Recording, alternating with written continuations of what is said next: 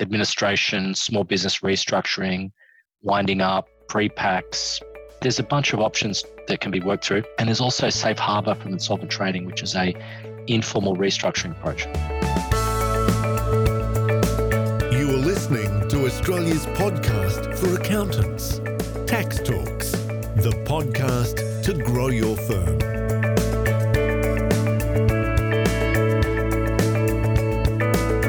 Welcome to episode 364 of Tax Talks. This is Heide Robson, and thank you to Class for sponsoring this episode. Times are tough. They always are in a way, but at the moment things are really tough for many of us. So what do you do if your business or your client's business hits a wall and you're not sure how to get out of the shamble? Ben Soul of Soul & Kettle, an insolvency lawyer in Sydney, has developed a list of 19 questions for you to ask your clients hitting a wall to gauge how to go on. Today, let's go through the first 10 questions. Here's Ben Soul of Soul & Kettle in Sydney.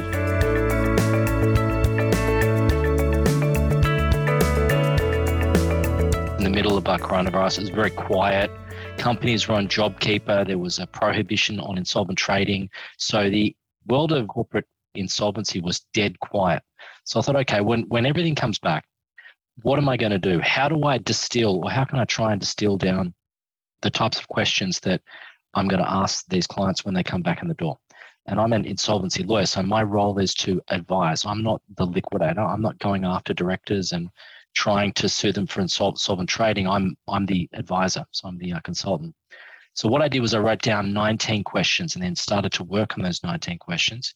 And my thinking was this would be a good blueprint for tax lawyers and commercial lawyers and tax accountants and accountants who are representing clients, as well as internal accountants who work internally in corporates, to think about, well, how do they analyze options to help their employer or help their clients if the company, the client, is basically insolvent or financially troubled in some way.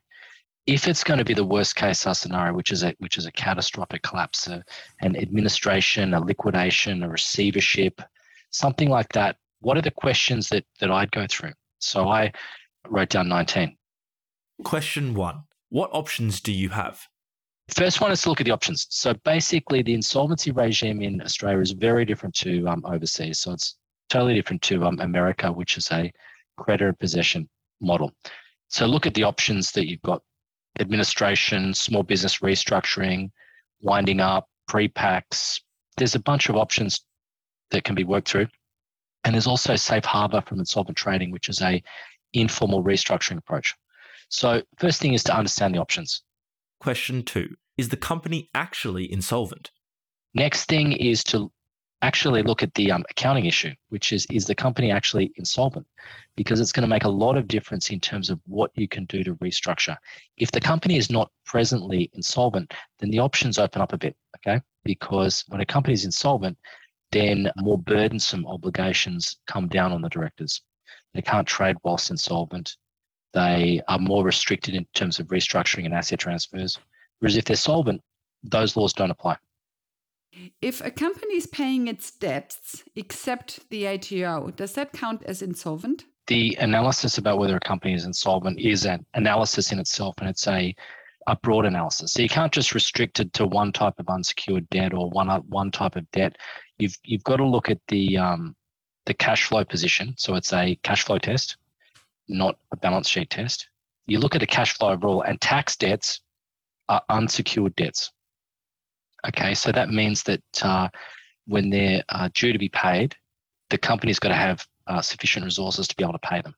So if you've got a client that's a small to medium-sized enterprise and it has a large tax debt, one of the phenomenon of the last 2 years has been the ATO hasn't been going after these clients of yours. So the ATO has decided not to take any action. Now, there was a whole bunch of warning letters that went out at the beginning of this year to these types of taxpayers, but by and large, the ATO hasn't taken the action. So it's resulted in relatively large debts being built up by a lot of small to medium-sized enterprises across Australia. Now, they're unsecured debts, okay? So they're still debts.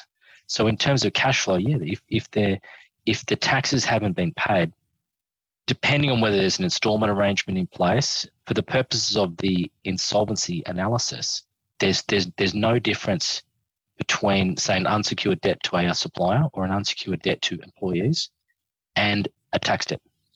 In terms of external administration, the pre-COVID statistics were that something like 8,000 companies each year in Australia went into some sort of external administration. During COVID, that halved. So I think there's a lot of companies that probably should have been wound up or should have gone into administration that didn't. So there's a catch-up.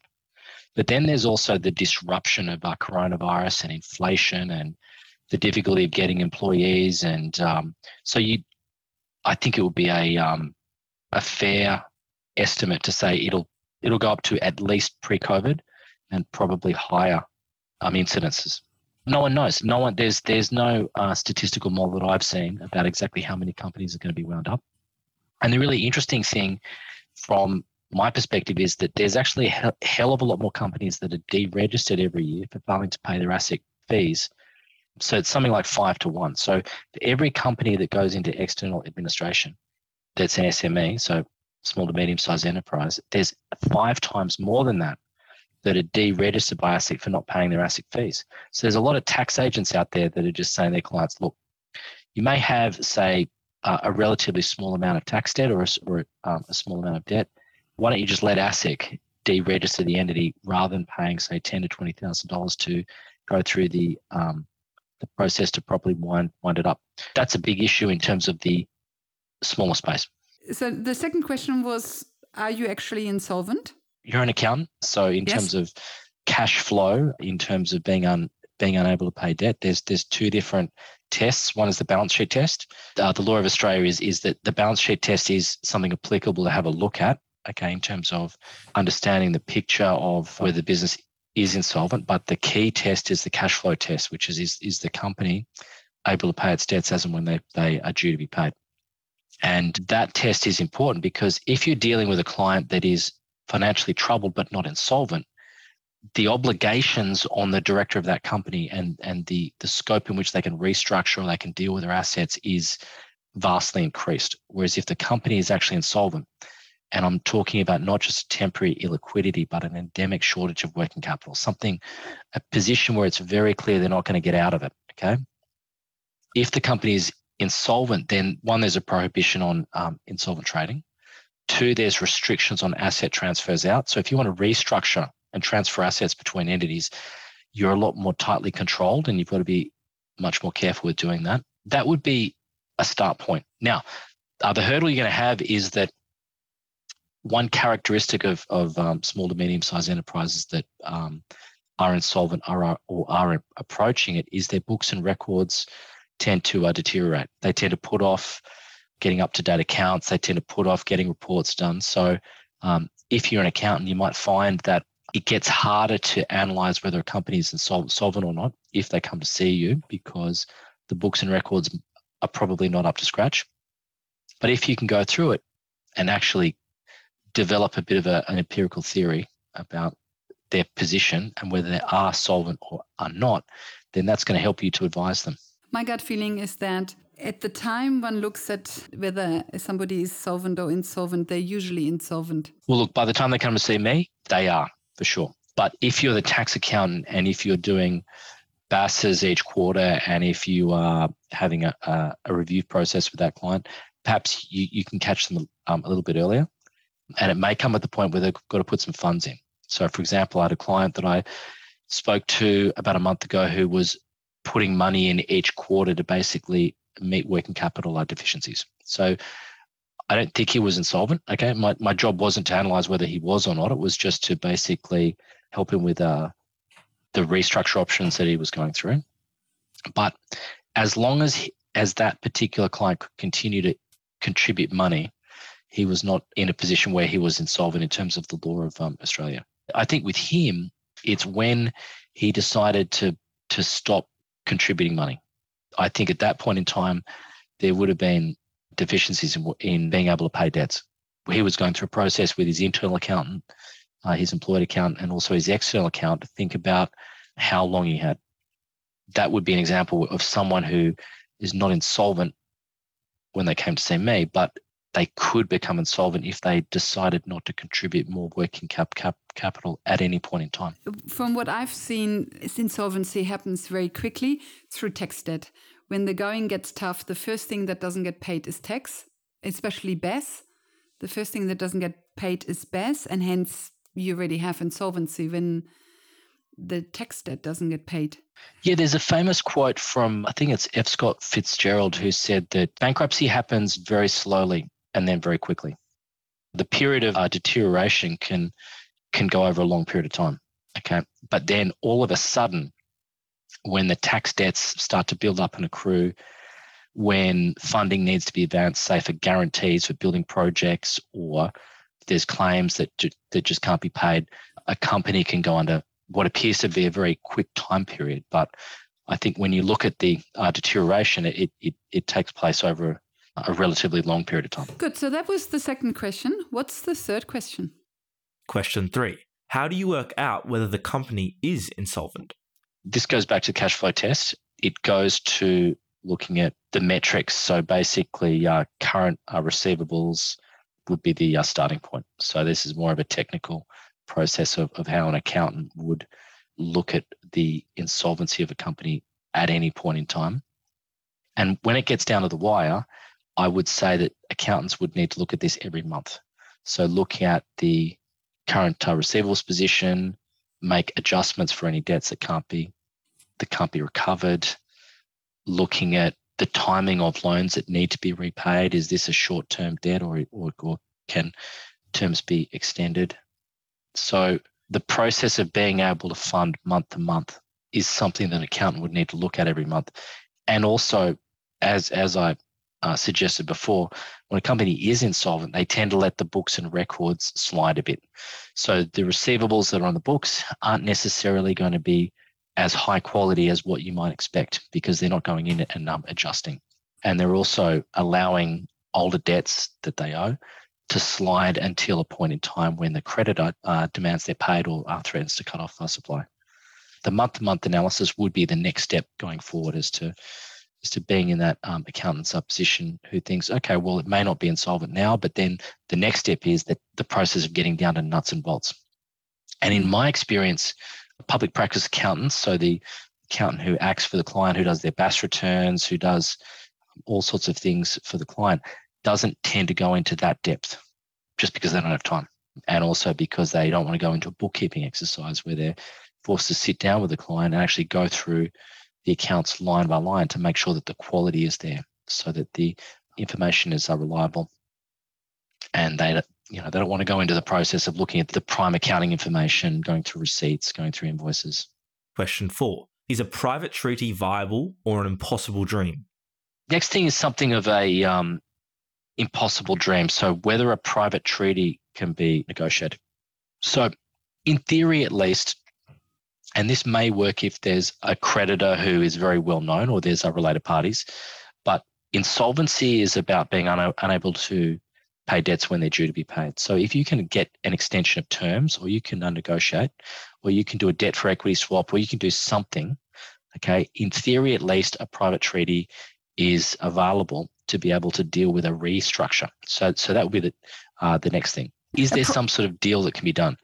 Bad news is the ATO, going back to your example, isn't going to do a debt for equity swap. They aren't going to extend terms significantly. So it would probably be if there's related parties. But payment arrangements with the ATO would fall under private treaty, correct? That's true. There's some extension of terms depending on, but I'm talking more in terms of dealing with the overall problem. So extending terms might not put the company in a position where it is solvent and able to pay its debts if there's just too much debt. What I'm talking about is basically dealing with the debts in a final way. So for example, I had a client who was in the transport industry. They had about 120 staff, 100 trucks, and their main debt was one to the ATO, but the other was one of their key group of suppliers that supplied tires and fuel.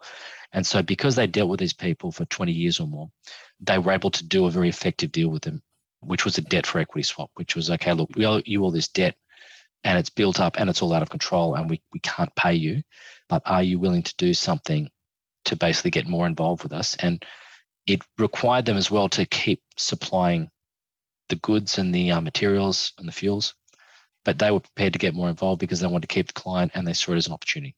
Now, the ATO isn't going to do that. They aren't going to go into a debt for equity swap. They aren't going to do any formal arrangement. The best they will do is extend terms.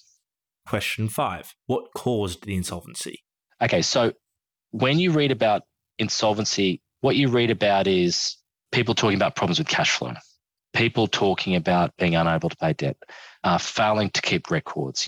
So what I'd point out to you, though, is that most of what you read about insolvency in Australia is discussions of the symptoms rather than the causes. So having a lot of debt, having poor controls, failing to keep books and records, having inadequate cash flow, I would suggest to you is a symptom of an underlying root cause. So the next step would be to have a discussion with the client and start to think about, okay, well, what's the root cause? Now, my experience is that when you get to that point, you have a discussion with a client. What I find is this: I find that a lot of these clients of mine are males between the age of 45 to 55. They could have a divorce, they could have depression, they could have alcohol problems, and they've taken their eye off the ball. There shouldn't be a reason for the business to fail if they'd kept their eye on the ball, they'd hired the right people, they'd kept increasing their prices, they'd shied away from bad clients, they'd made good decisions. If they'd kept their eye on the ball, you would think they would have been able to make the micro adjustments you need to make to be able to avoid the bigger problems. So root cause, in my experience, for smaller to medium-sized clients is actually related to the directors in their lives. Now, as a professional advisor, it's very hard to get in that discussion because people don't want to change, and so I think the system, one thing you should point out to people in this position is, look, the system is stacked against you, okay? If you can't pay your debts, you're trading whilst insolvent. The system, in terms of the legal system, requires you to go into administration, in which case the chances are there's a 95% chance you will be wound up and the assets will be sold off. And the economics of it is that the system is against you, and unless you can really pick up your game, those assets are going to go to someone else who can use them better. So root cause is important to discuss because it may well be that people don't have a heart for it anymore, or they should be retiring. That's the next thing I'd have a look at. So I wouldn't allow a client to get away with a superficial analysis of the problem. Now, it may want to be they don't want to hear it or they don't want to engage, but it's at least important to think about this as being a professional advisor, thinking about helping people and thinking about what you're doing to help them and help them to analyze the problem that they've got, which may not be about books and records or cash flow problems. It may just be because they just can't put up their prices because it's too competitive in the market. They haven't updated the offering for years. They could be depressed. They might not want to work as hard. I don't know, but root cause analysis is something very important. Question 6. What type of business is it? Okay, the business type is the next thing I'd have a look at. I'd be thinking about the business that they're in, because if they're in a business with a lot of secured assets, so that means all their plant and equipment is secured. If they're in some sort of retail lease that they're tightly structured by, there might not be a lot of room to move, okay?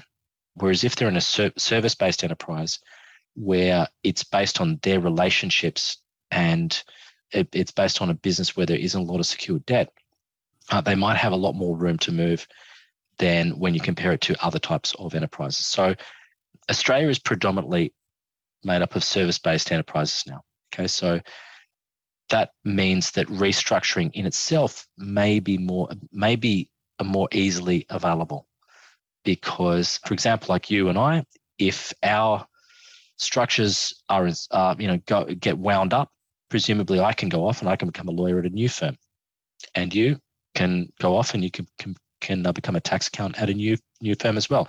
You may lose some WIP, you may lose receivables, but the goodwill is something that is attached to the director.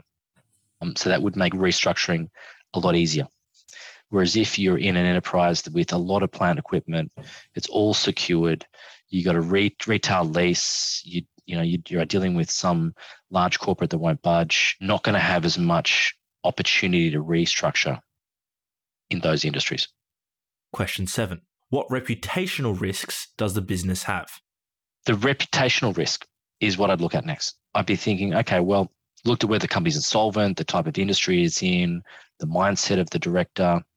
I'd be thinking about, okay, well, if the company restructures, what then? Okay, what if you basically go into administration, you do a DOCA, and you come out of it? Now, one of the problems you might have is if you're in an industry, say you're in construction, and you've burnt all of your suppliers or you burnt the builders that you work with, maybe you're not going to be able to get a new gig. Maybe your position is so undermined by the process that you need to rethink the way you do it in the first place. Okay, we need to think about it. Whereas, for example, if you're an Uber driver, theoretically, you could go bankrupt and you come straight out and no one would know. Okay. In some industries, say you're building in construction, there is a lot of requirement for for high quality relationships with trade unions, with builders.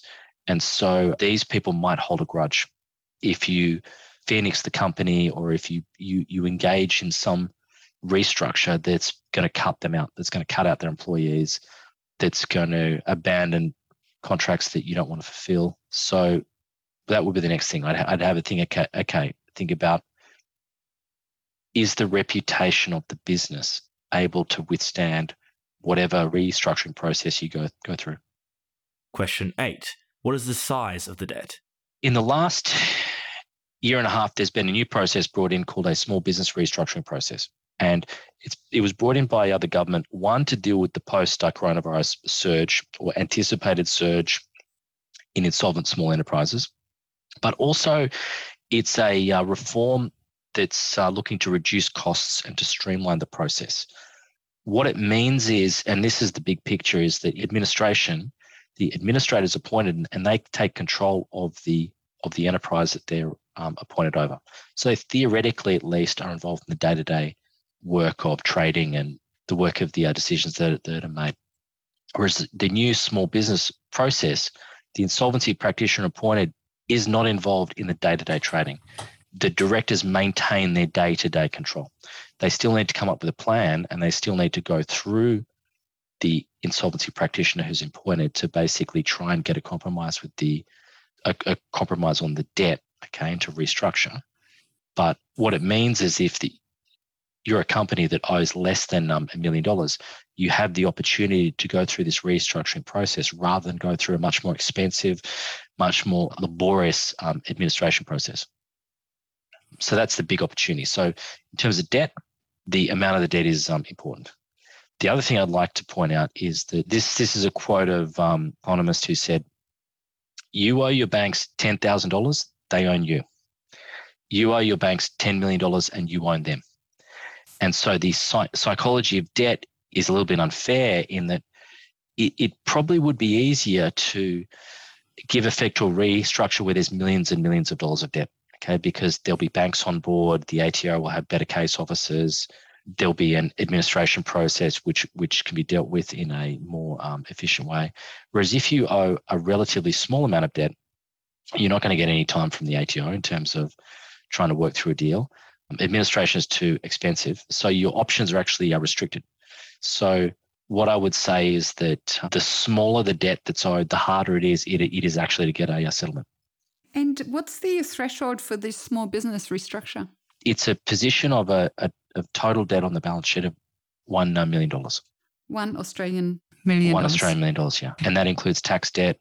A condition of the restructuring process is that employees need to be paid in full. Okay, so you need to make sure that all the employees are paid up to date. So that means that the employees aren't included within that. Question 9. Does a secured creditor have an all PAP? Once upon a time, there was a security that was called a debenture, a fixed and floating charge. And that was a security interest over all the fixed and the floating assets that a corporate entity held. Reform that brought in a general security agreement and a all-present after-acquired security interest called an all-PAP, okay, which is something to look out for, because if you're acting for a client and they have an all-PAP, so they've entered into some sort of a facility agreement, or they've entered into a deal with someone who they owe this general security agreement to, then that's going to severely restrict your options in terms of restructuring the entity. And one thing I see a lot now is that by the time a potential client calls someone like me, they've already gone to some sort of receivables funder, or they've gone to find someone on some last resort loan with a huge interest rate. And this facility also includes a general security agreement. So that means that the restructure is subject to approval by the lender. So that means if you want to restructure, you go through an administration process, or you go through an informal process or a safe harbor process, whichever process you choose, they are going to get a veto on whatever you want to do. So that's something very important to consider. This OPAC is probably only relevant for larger, medium to large businesses, correct? Small to medium business usually don't have an OPAC. In the past, I would have said yes, but presently I'd say no, because one thing I'm seeing is that small to medium-sized enterprises are trying to basically get loans from different types of providers. So for example, one example is if you want to borrow against your receivables, so you want to factor your debts. Okay, it is common now in that type of arrangement not only to seek security over the account, so to seek security over the invoices that are the subject of the factoring arrangement, but the financier also provides a general security agreement as well and says, we need you to sign this because we want to have a facility that's linked to your assets. So I'd say no. I'd say that most last resort loans today would also include an OPAP, would include a facility whereby the financier basically takes a security interest over everything that is unsecured. I see. And the acronym is OPA? OPAP. So ALL space PAAP. And what it stands for is all present and after acquired property. So can you spell that again? So LL space PAAP. OPAP. Okay. So all as in all, and then PAAP.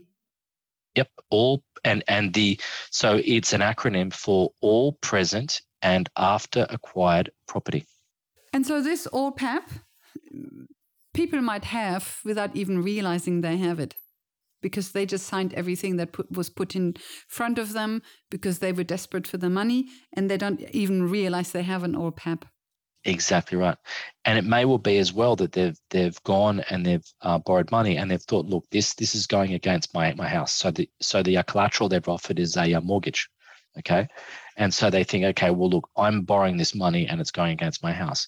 But then at the same time as that, they've also signed a guarantee, and in the guarantee, then there's a general security agreement that they've provided on the side of that as a director. So it's now a normal position where if you're going for a last resort loan, you may be thinking, okay, well, I'll be offering part of my house as a collateral, but then when you go through the documents, you've got a guarantee, you've got an OPAP, you've got the mortgage over your house as well. So everything you've got becomes secured in some way. It's like a swarm of bees that's just flying over your assets, ready to pounce. Question 10. How angry are the creditors? The 10th thing I'd think about is this. I think about the creditors and how angry they are, okay? And why I say that is because one thing I see is that sometimes there's very concentrated groups that are very strongly opposed to whatever the restructure is you want to do, okay? So that applies not just to the votes, okay, but also a strategic position they're in. Okay, so if you upset, say, the CFMEU, if you're in a building and construction, they may try and implement industrial action against you down the track, okay? If you upset the landlords in your area, they may refuse to lease you a new site, or you may be in you may be relying on such a small group of landlords that you're just unable to get more sites. If you're in building and construction and you've upset one of the builders in your area, you may not be able to get the other builders on board when you come back. So identifying in advance where there's any creditors that are absolutely furious at you, that I think is important in terms of being able to help judge the success of the restructure that you're going to go into.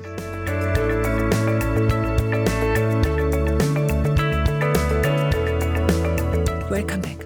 So these were the first 10 questions you should go through with clients who struggle to pay their debts. In the next episode, we will go through the remaining 9 questions to ask. Until then, thank you for listening and thank you to Klaas for their support. Bye for now and see you in the next episode.